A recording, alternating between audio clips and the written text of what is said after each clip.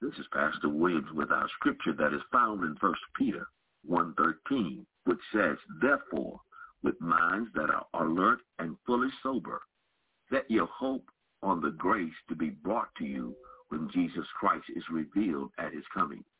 As the stay-at-home orders are being extended, some are beginning to protest that their rights are being violated. I know that this can be a difficult time when there are things lacking because there is no income. However, this is the time we must trust God and be diligent in our faith. Peter in this text encourages us as Christians when we experience times like these that we are to remember what God has done for us in the death and resurrection of Jesus Christ.